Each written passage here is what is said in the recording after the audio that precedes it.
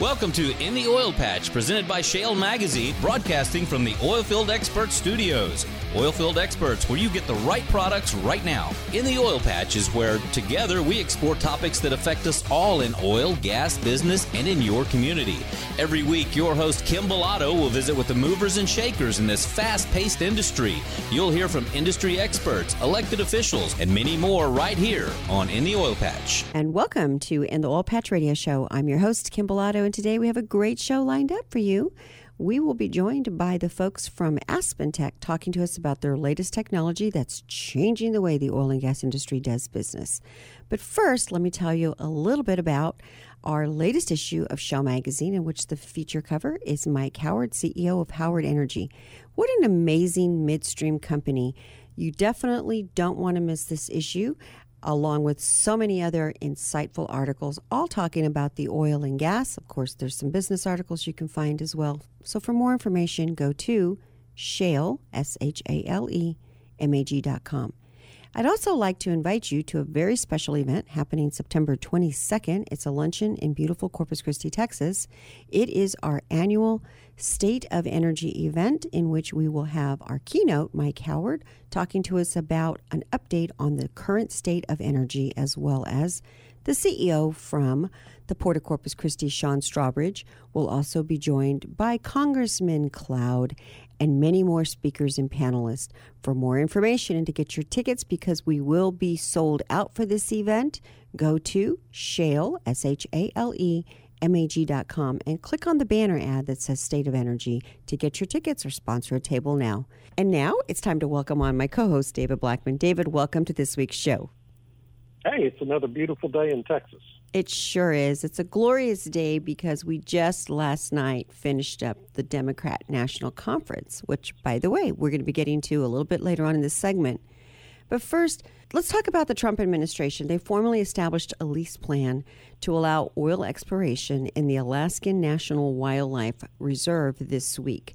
My question to you is, did you see a lot of interest from the industry on trying to drill for oil up there? And then with all the oil we have down here in Texas, does it really matter where they're drilling at? Yeah, it's an open question. The administration was obligated to establish this leasing plan, first of all. You'd never know it from reading the media reports about it. But Congress passed a bill in 2018 requiring the Department of Interior and David Bernhardt, the secretary, to establish a leasing plan for the northernmost coastal plain of this 19 million acre preserve. They're talking about leasing about 1.5 million acres for oil and gas exploration up there. This has been a political football for more than 40 years now. I remember talking about ANWR during the Carter administration is when it first came up. Mm-hmm. And it's always failed, but there used to be, during that period of time, if you remember, Prudhoe Bay was established in the mid-'70s, and they built the Trans-Alaska Pipeline to carry the oil from Prudhoe Bay all the way down to the southern coast of Alaska for export. Well, ANWR is just 50 miles to the east of Prudhoe Bay, and the companies up at Prudhoe Bay, which at that time were BP, Conoco, and ExxonMobil, always thought there was a lot of crude oil underneath this northern extent of ANWR. So they really wanted to go over there and explore for it, but they never could get it approved. And now here we are in 2020. Finally, it's been approved by Congress, and the administration establishing a lease plan. But the question now becomes, is any company really going to want to bid on these leases? Because times have changed a lot in the last 43 years. It would be incredibly difficult now to get permits through all the lawsuits that are going to inevitably come from the environmental community to oppose any drilling up there. It's such a reputational risk for any company that tries to do it. If you have an oil spill in ANWR on the north slope of Alaska, my goodness, it would be major news for years. You would never get past it, right, from a reputational public relations standpoint. So honestly, if they have this lease sale in December, I'm going to be fascinated to see what companies go out there and bid. because the only three big companies that are still producing in Alaska up on the North Slope are ConocoPhillips, ExxonMobil, and Hilcorp, the independent out of Houston. And none of those companies have really been pushing this. So it'll be interesting to see. I guess we'll find out in December if anybody really wants to buy a lease up there and risk it. There is a lot of oil. There's no doubt about that. Everything has changed now with the, social media. Hey, let's switch gears a little bit because you had a piece that came out in shellmag.com, a wonderful piece. It's talking about the poor people in California that are subjected right now to these huge rolling blackouts as of this week when temperatures were barely over normal. I think we all kind of remember, if you're, maybe at the age of 40 or older, these rolling blackouts would happen, way back when we didn't have enough access to energy. What's the problem with Californians, and why are they experiencing these blackouts? Well, you know what? They're experiencing these blackouts because the politicians in Sacramento, mostly Democrats, want them to experience these blackouts. This is a policy, an aggressive policy implemented first by Jerry Brown and now by Gavin Newsom, his administration, to implement these rolling blackouts anytime now that there's a wildfire in California. They're going to start doing these rolling blackouts because they know the policies that they have put in place in California with these ridiculously impossible emissions targets to try to reach by 2030 are going to necessitate severe limits on access to energy in that state. And so they're trying to condition the public, basically, to get used to having these rolling blackouts. And what they're doing right now is implementing them anytime there's a wildfire. The reality is California has a shortage of energy because the government has made it impossible, basically, to build a coal plant or a nuclear plant, and has also made it almost impossible now to even build a natural gas plant. Well, those are the only three real sources of energy to provide base load, what we call base load, that runs all the time in a power grid. And instead, they're subsidizing the building of wind and solar, which are fine, but they're intermittent sources of energy. And so when the sun goes down, the wind's not blowing, that energy goes away. And if you don't have enough base load capacity to provide electricity to everyone, when the wind is still and it's nighttime, you're going to have blackouts just happen as a matter of due course. Yeah, and so this is an intentional policy by the government of California that has been decades in the making. They know it. They're conscious about it. Well, congratulations, Californians. It's arrived. Yeah. How do you like it now? It's a shame because, elections have consequences. And I just want to say, last I checked, California is one state in the world.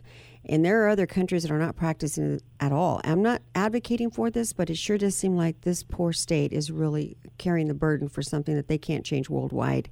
But hey, we'll give them a brownie button for trying. And it's the voters' own fault. Okay? Yeah, exactly. Elections matter. Elections matter. So if you like sitting in the dark, maybe they like candlelight, though, David. Who knows? Candlelight dinners. Barry, Sophie, you're laughing. Let's switch gears real quick and talk about the National Democrat Convention. It happened this week. The new nominee is Joe Biden and Kamala Harris. Did you hear anything encouraging from the party on the Green Front? Or is it just as simple as looking at California and there's your Green New Deal?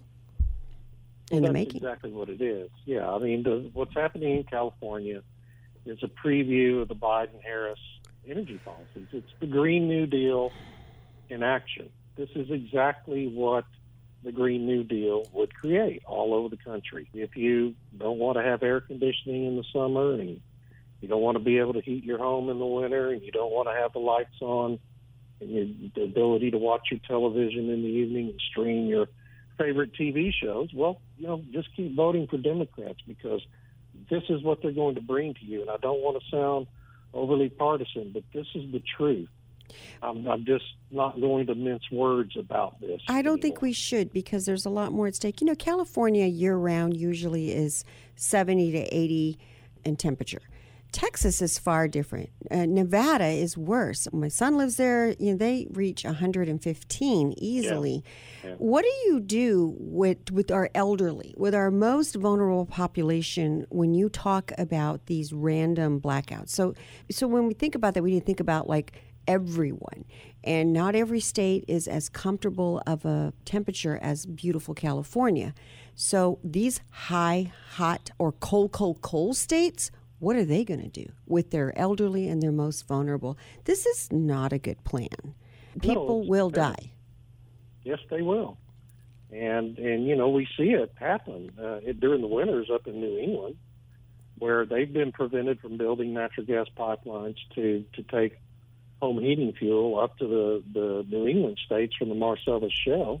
And people die, people freeze to death every year.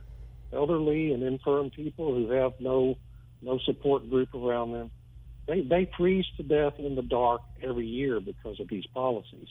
Mm-hmm. And in the summer times in Chicago and places like that, we hear these horror stories about people who don't have power for their air conditioning, literally dying of excess heat in their homes. And, that's just, apparently it's just what these people consider to be an acceptable byproduct of their policies.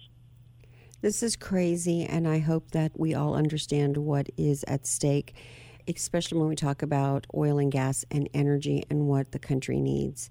But with that, David, that is all the time we have. When we get back from break, we will be welcoming on a great company, AspenTech, and we'll be talking a little bit about what that company's been up to, some new breaking products that they have to offer for the oil and gas that's changing the way oil and gas does business. You're listening to In the Oil Patch Radio Show, and we'll be right back. Hi folks, Alvin Bailey here. Did you know Aggreko is proud to sponsor In the Oil Patch Radio Show? Aggreko has served Texas oil fields for over 10 years, supporting producers with temporary power to get their product to market. When utility power is not available, Aggreko is your reliable alternative. They service everything from pump jacks with a single 200 kilowatt unit to massive gas processing facilities requiring 50 megawatts or more. Aggreko is your dedicated engineering partner for diesel and natural gas generators, as well as battery power solutions. Call Aggreko today at 1-800-AGGREKO. That's 1-800-AGGREKO. Farmers and ranchers are the hardest working people on earth and deserve a side-by-side vehicle that works just as hard. That's why Yamaha makes the Viking an all-new Viking 6, the world's first true 3- and 6-person UTVs assembled in America. Ranked number 1 in drivetrain durability, Viking outworks and outclasses the competition in features, comfort, and off-road capability. For more, visit YamahaViking.com. Most dependable claim based on a 2013 Yamaha Source side-by-side owner study.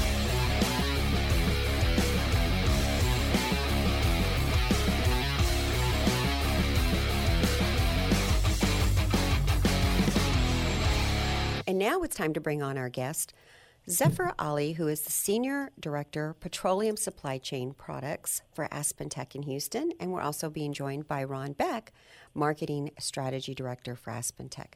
Gentlemen, welcome to In the Oil Patch Radio Show. Thank you. Thank you. Now, Ron, you are one of our favorites. You've been on the show many times, and obviously you handle a lot of the marketing for AspenTech. But Zephyr is new to the show. And Zephyr, I'd like to give you an opportunity to introduce yourself to our listeners. Tell us a little bit about you, what you're doing there, and your background. How did you come to AspenTech? Sure. So I've been with the industry for over 25 years now. I have a background of chemical engineering. Oil and gas is where I started back in 1997. I have done different kinds of roles. I was in, solution consulting before. I did research and development to a large extent. I was also one of the key architects of our planning and scheduling solution. And recently, in 2010, I moved into product management, and now I'm responsible for the strategy and the vision of how our product should evolve to better cater to this market. It sounds like a lot of responsibility in staying up to date on everything that's happening and so quickly. AspenTech is one of these high-tech companies that are really helping find efficiency for companies in the energy sector in the way of digitalization. I want to talk a little bit about some of the situations and problems that are occurring in the area of refinery. So everybody's very familiar with the rapid drop in both product pricing and demand. In February, we saw a loss of course, the price of the barrel oil, and then to make matters worse, COVID-19 came right behind it.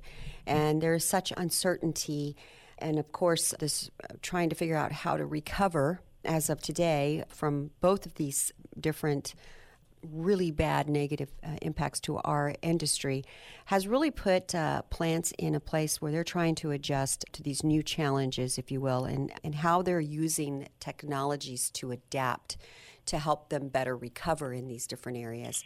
Tell me a little bit about the plants and their specific situation. We've talked a lot about energy sector. Let's move over a little bit and switch gears and talk about refineries. What are their specific problems? Yes, so refineries, as you know, have been around for a long, long time. And the primary purpose of a refinery, just for the edification of your users, is that it takes the crude from the ground, the thick stuff that comes out heavy, and then it breaks it down into products that can be used for actually pumping our airlines, the gasoline for our cars, the diesel for our trucks and rail cars, and obviously bunker fuel for our ships. So at the end of the day, you take something that's coming out of the ground and make something which is much more useful for the human population. And this has been the task for a very long time. The market used to be quite stable in the sense that there was a set demand or kind of slightly increasing demand over the period. And the prices do fluctuate, but not dramatically. What has happened over the last few years, and I think we call it the VUCA environment. This is a term that has been around for a while, which means volatile, uncertain, complex, and ambiguous. That VUCA environment is only getting worse in the sense that the demand fluctuates quite a bit, the supply changes quite a bit, the price as a consequence of that obviously goes all over the place as well for a cost. So the refineries that could be making money today could be losing their shirt tomorrow. And they need to be extremely agile and extremely resilient to cope up with this dynamic market and to make sure they can survive for a longer time. Whether you're up, mid, or downstream, meaning obviously refineries are going to fall in the latter part. Technology and using it, some of these plants, and Ron and I have had this discussion over lunch, is, some of them are very old and they've been around for a very long time. And they are kind of clunky in the way that they are used to doing things. They've always done it this way, and looking and seeing how can they do things differently. Planners work today, and they are at the center of these plants, and they have the need to become more agile and faster in their reacting. So talk to me about these planners. What's their specific role, and how can they become more efficient? Absolutely. So this is actually a critical role in a refinery operation. And to give you a little bit of a background of what a planner typically does. So when you're trying to run a refinery, you need to come up with a plan. And the plan typically is for, 3 to 4 week time period. And this obviously changes if some of the assumptions change. So you're trying to predict the future. You're trying to come up with a robust plan that can cope with some of the changes that may occur in the future. So a planner, what his decisions is making is, obviously, as you can imagine, in a free market, you have a lot of feedstock options to choose from, right? Now, each of these feedstocks will process differently in your refinery. They'll produce different kinds of products. So that's an important point. The second point is that obviously your refinery has or will have some constraints in the foreseeable future. So you need to obviously properly account for that. And then you have a market that you're catering to. So the demand from that market could also fluctuate. It could be seasonal. So, the gasoline could be high consumption in the summer versus the winter. Right. So what a planner typically does is he tries to figure out what's the optimum way for A, to buy the best feedstock for his refinery, obviously based on the price. And then second, the most optimal way to operate his refinery or his or her refinery so that he's going to produce the right amount of products so that the products can then sell to the market that he's catering to. So at the end of the day, the bottom line for the planner is to maximize the refinery margin. So all these decisions are up for grabs, and he needs to make sure that he generates a plan that maximizes his refinery margin. So that's the key role that a planner does. Got it. Well, we're getting ready for a break. When we come back, I want to drill down a little bit more into how can these planners be more agile and efficient, but I also want to bring in engineers as well, because they kind of are necessary as well to have a discussion on what role are they playing. You're listening to an Oil Patch Radio Show, and we'll be right back. Remember this name, Oilfield Experts, to locate any part, anytime for your automotive or oilfield equipment needs. Oilfield Experts' specialty is those hard-to-find oilfield parts for your fleet maintenance needs, and we've been providing those parts and accessories to keep your tools turning since 1965. From the auto repair shop to the pump jack, call us for the right part right now. Write down this number, Oilfield Experts, 210-471-1923. Again, that's 210-471-1923, and visit us on the web at theoilfieldexperts.com. The vision of the Women's Energy Network is to be the premier organization that educates, attracts, retains, and develops professional women working across the value chain. Also known as WEN, our mission is to develop programs that provide networking opportunities and foster career and leadership development of women who work in the energy industry. Thousands of women are breaking ground in energy industry careers every year, and 4,000 of them are already members of the Women's Energy Network across our 14 chapters. Members receive exclusive access to mentoring, job boards, group discussions, member-only networking events, expert speaking engagements, and more. Join today by visiting womensenergynetwork.org/Houston or call 1-855-390-0650. The Women's Energy Network, empowering women in energy.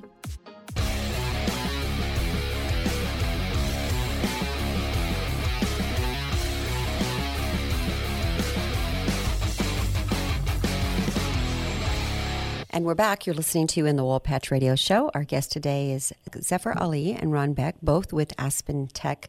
Guys, before the break, we were talking about planters and, of course, refineries. A lot of, these refinery plants, they've been around for a very long time. And it is time for all refineries to be moving into modernization, if you will. I just don't know how they survive without it. And there's a lot of reasons why they probably should be. Efficiencies, but then also maybe it's downtime, national security, all these different things come into play. I want to drill down a little bit more, Zephyr, and talk about, there's all these things are changing today with technology. Explain to me advanced planning models and why are they more accurate, and does the company need to be able to run scenarios more quickly to be able to find if they're going to go down? Somehow or another, hearing that a refinery is down does not seem good to me. Obviously, it's not good for the refinery, but also the impact of not being able to operate doesn't seem very efficient. So tell me a little bit about that. Absolutely. So as you may notice, we are working in a very, very different environment to the market that the refineries are built to actually cater to. Yeah. To give you an example, the demand for gasoline in April and May basically plummeted. And nobody was buying gasoline. There was actually an example, one of the customers that I talked to, where the gasoline at their gate was negative. So they were actually willing to give money for you to take their gasoline off their hands, primarily because since it was not being consumed, they have limited tankage capacity. So they could not store these gasolines that are being produced in the plant. So, and the cost, by the way, of shutting down a refinery is humongous. It's multi-million dollars. So nobody wants to shut down the refinery. What they want to do is they want to make sure that they can minimize the production of things that are not selling. So this is an example where gasoline was basically not selling at all, but diesel production or actually demand for diesel went up. But the problem is that you really cannot make diesel without making gasoline. That's how the refinery is designed. So these are some of the key challenges that the planners and obviously the operations are dealing with. Now, let me talk a little bit about advanced planning and scenario analysis. So when a planner is sitting down and trying to plan for the next 3-4 weeks, by the way, that frequency has gone up dramatically. In the past, they used to do it every 3 to 4 weeks. Now that is happening every other day. In fact, I've had examples where I've talked to customers where the kind of workflow they did on a monthly basis is now happening on every 2 to 3 days. So the executives are asking them questions about, okay, what if this happens? Or what if that happens? Those changes are an order of magnitude more dynamic than it used to be in the past. So if you're trying to evaluate a scenario and see, okay, if I do this, will I make more money? And if you do not have an accurate representation of the asset that you're trying to plan for, it's almost like, okay, you don't exactly know how your plan will behave, and you're literally running blind. So that's where the advanced planning models can help you. So the accurate representation of the asset is absolutely critical for you to analyze the right scenarios and quickly, but more importantly, be fully aware of the what-if scenarios. Okay. Yeah, so Zaffer, if I could just jump in, Kim. So if you think about it, if you're running, let's say, 100,000 barrels a day through a refinery, even a few cents of difference makes a big difference in your revenue and your margin. Mm-hmm. So that's where the accuracy comes in. And I hear from a lot of refinery managers, we need your help. Why? The planners keep saying they're doing a good job, but why does the actual performance this month not match up with what the plan was at the beginning? Well, and the technology, I would assume, is taking out the guesswork for that senior executive to not, and I don't mean this against their team, but the data is not going to lie. The data is going to support either it's really efficient and it's moving along or it's not. And this is where the technology comes in to be able to help them make better decisions of where they need to pay more attention to in being able to make better calls on efficiency, correct? In some ways? So technology actually does help in two different dimensions. One is the efficiency. Mm-hmm. So as I said, right, so now the number of scenarios that the planner needs to evaluate has gone up a couple of orders of magnitude. So to give you an example, I've talked to some of the planners. They were running half a dozen to a dozen scenarios in the past. Now they're running, 300, 400 scenarios because it's so unpredictable in the future. That's the first problem. Now, if they take, for example, 2-3 hours to run half a dozen scenarios, and if you multiply that by 100 times, they do not have that kind of time. So that's where things like cloud or high-performance computing can come in and help you. So you can now run many more number of scenarios to be more accurate in what you're going to predict. The second thing is from a technology perspective, is the data science element. So if now I'm looking at, instead of 6 scenarios, I'm looking at 1,000 scenarios, humanly it's impossible for me to go and decipher all the kind of insights that I need to look at. But a data science would then come out and say, by the way, these are some of the key gems that you need to focus on because for whatever reason it's very different from what you've done in the past, or, for example, the margin is significantly higher.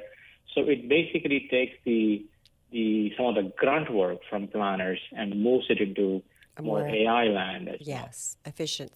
Okay, when we get back from break, I do want to specifically get on specific cloud computing and other things that are being utilized. You're listening to In the Oil Patch Radio Show, and we'll be right back.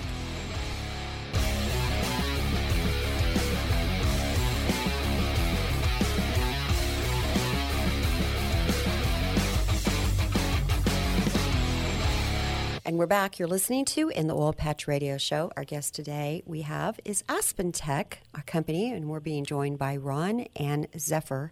Guys, before the break, we were discussing the planners and how the refineries have really been undergoing a massive change to become more agile and more efficient. And a lot of the technology that's emerging is allowing them to do this. And earlier, Zaffer, you were talking about how some of the refineries are actually using specific products to help them cloud computing. So let's talk about artificial intelligence and how it is changing the way that planning of the work that they're utilizing it. In what way are they utilizing it now? And really also, how are they going to use it in the future? What do you all see coming for refineries?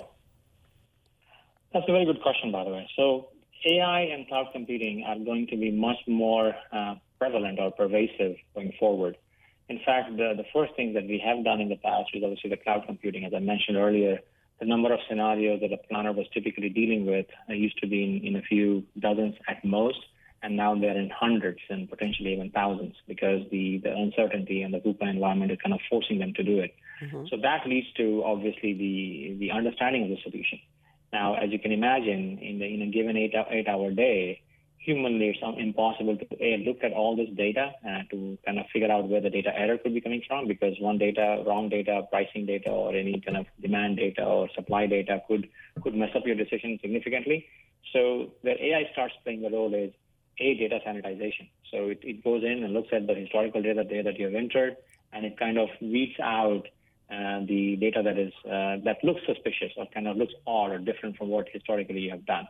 The second element now is, and this is where Ron can also add a lot to it, is that the models that you've got for your refinery or for your asset, AI can significantly augment it. So what we are trying to do with AspenTech, in one of the innovations that we are driving now, is we are very good at, the physics of the model. So we have these first principles models that have been around for decades and very, very, very structured, very, very proven. But what we realize is that data science or AI can augment these models, make them much more accurate, much more easy to calibrate, and obviously much more responsive to the real-time scenario. So that's another area where AI is significantly going to augment our decision-making process.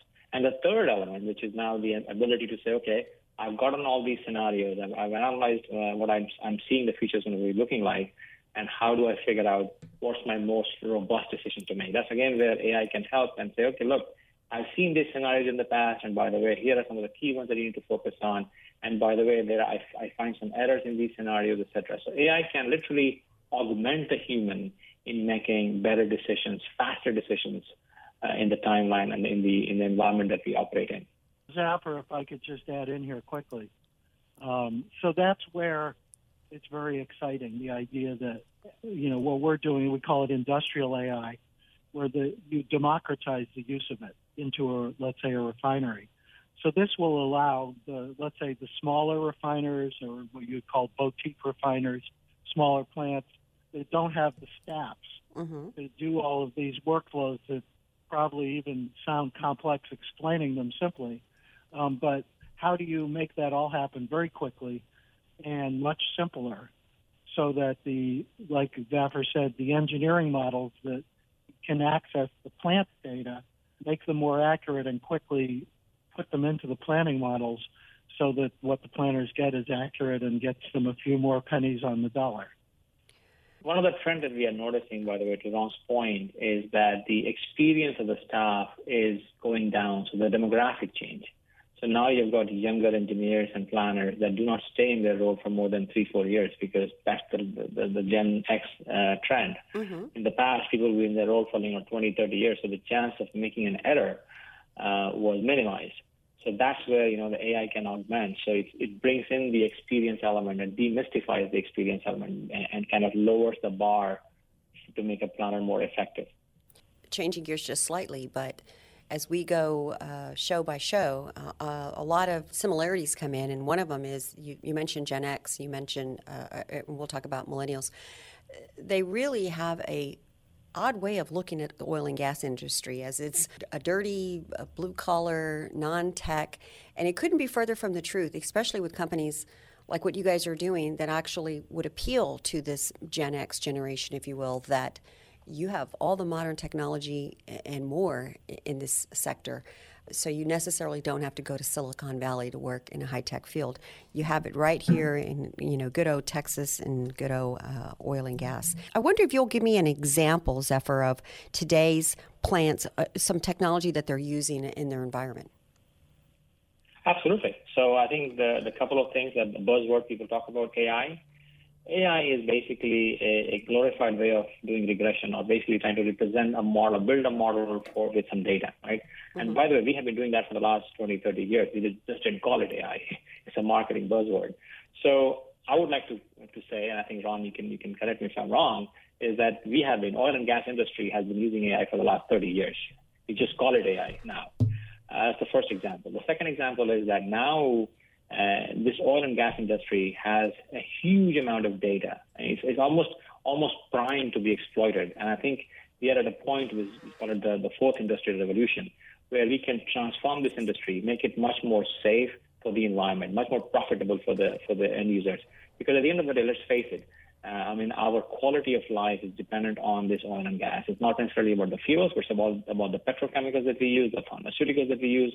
The key components for that industry is actually coming from oil and gas. So we really cannot live without oil and gas. Of so course. It's in our best interest. Right. It's in our best interest to help modernize this industry and take it to the next level. Excellent.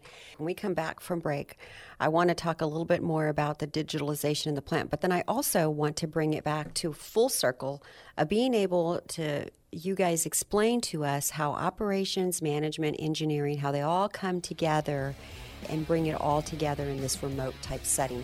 We do have to take a quick break. You're listening to An Oil Patch Radio Show, and we'll be right back. Are you a business owner feeling overwhelmed where to begin your business's online presence? Maybe you've spent thousands of dollars in the past just to be highly disappointed with the results. We understand because we were once you. Since then, we decided to hire the very best experts to help us and you. Let us send you our business profile that will quickly show you your Google business rankings in these 5 areas: reputation, ratings online, website, advertising and social media, and search engine optimization. All of these areas really affect how Google ranks your entire listing. So if ranking on page 1 is your goal, pick up the phone and call us now, 210-240-7188, or simply go to shalemag.com/business profile. We'll be in contact with you within 24 hours. Once again, pick up the phone and call us now, 210-240-7188, or simply go to shalemag.com. That's shalemag.com/business profile. Start dealing with a company you can trust and always find. Psst. Hey, you. Do you want to join the fastest growing oil and gas network in Texas? Ma'am, I'm all for growing my business, so you've got my attention. What is it? TEAC is the Texas Energy Advocates Coalition. They hold business mixers to help businesses grow and network. Any cost to join? For the next 90 days, it's completely free, no charge to join. But they do want like-minded individuals to attend who are interested in growing their business and networking. Well, I want to join. Where should I go? Go to shalemag.com/TEAC and click on the join link. Enter your information and we'll get you set up. Join the Texas Energy Advocates Coalition at shalemag.com/TEAC today. Hi, this is Tracy Bentley, the President CEO of the Permian Strategic Partnership. Improvements to road safety and infrastructure across the Permian Basin have been a priority for the Permian Strategic Partnership since our inception. Over the last several years, new pressures and increased traffic have resulted in crowded, damaged, and dangerous roadways. To fully realize the unprecedented opportunity for energy production and economic development in the Permian Basin, we must focus on building and sustaining a reliable transit infrastructure. The PSP and our Road Safety Committee are working to identify solutions for priority transportation routes and increase access to financial support for locally driven projects that enhance safety and accessibility for all residents and workers in the Permian Basin. The PSP recently committed $80,000 in grant writing support that helped secure $12.5 million in federal funding to increase capacity along 22 miles of US 285 spanning from the Texas line to Loving, New Mexico. Construction on this project is set to begin this summer. Its completion will mean safer travel for the oil and gas industry and regional commuters alike. For more information, go to PermianPartnership.org. PermianPartnership.org.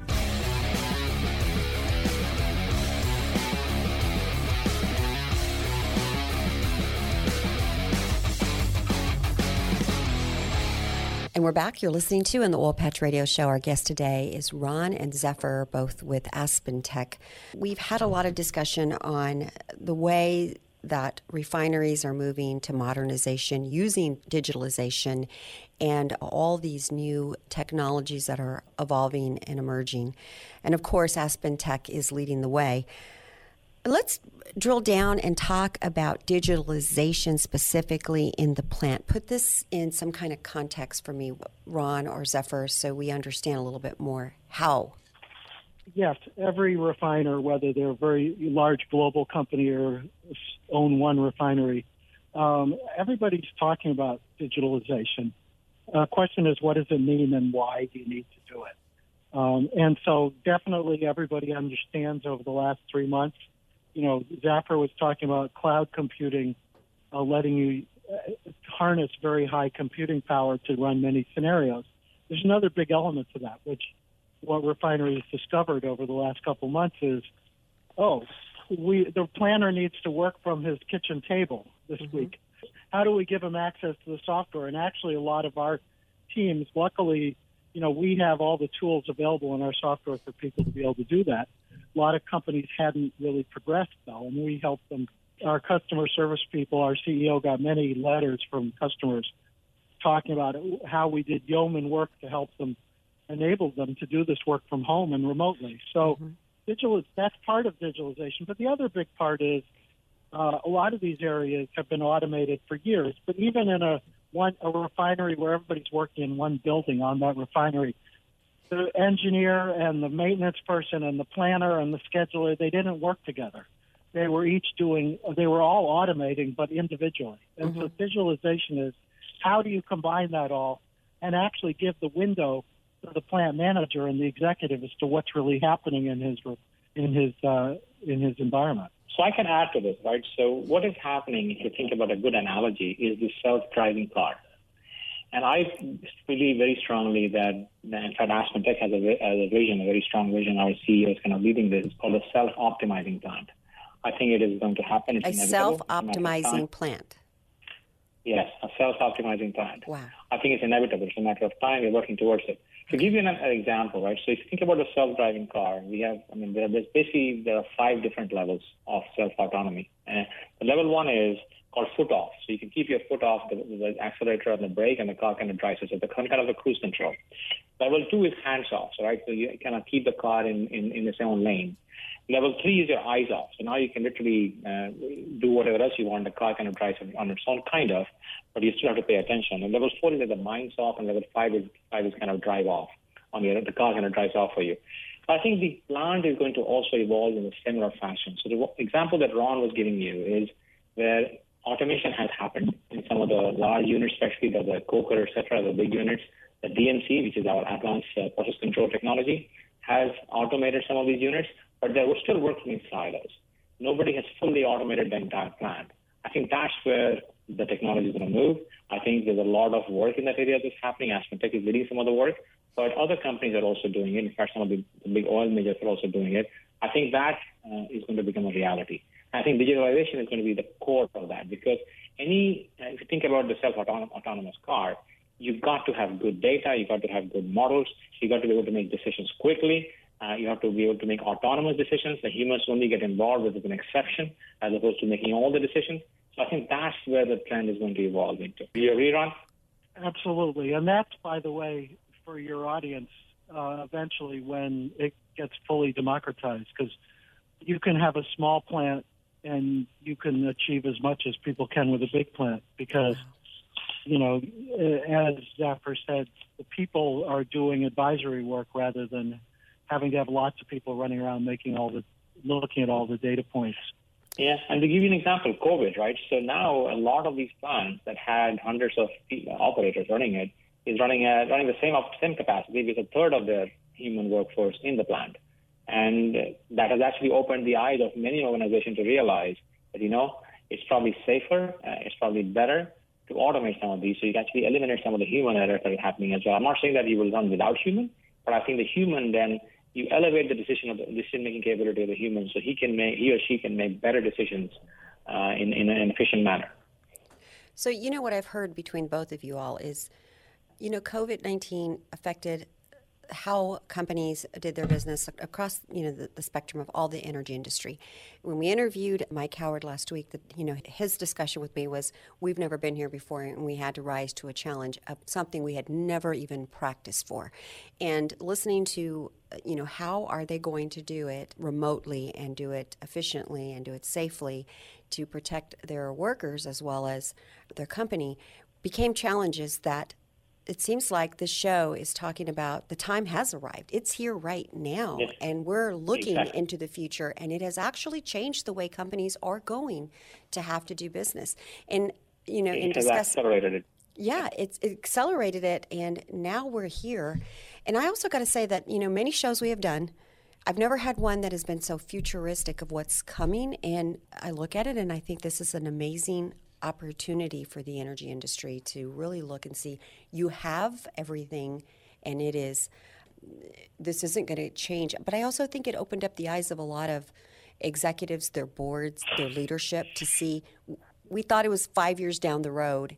It's here now, and we have to figure it out now.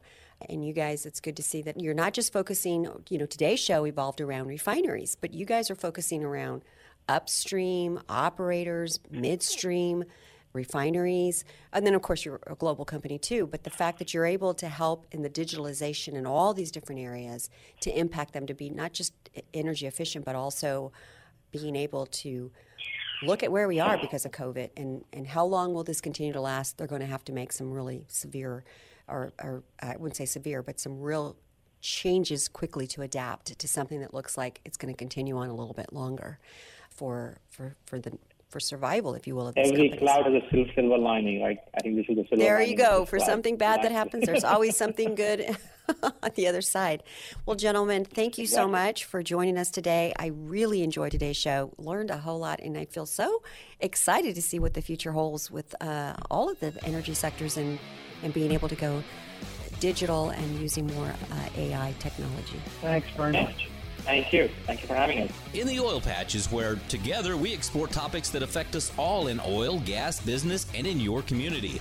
Every week, your host Kim Bellotto will visit with the movers and shakers in this fast-paced industry. You'll hear from industry experts, elected officials, and many more right here on In the Oil Patch.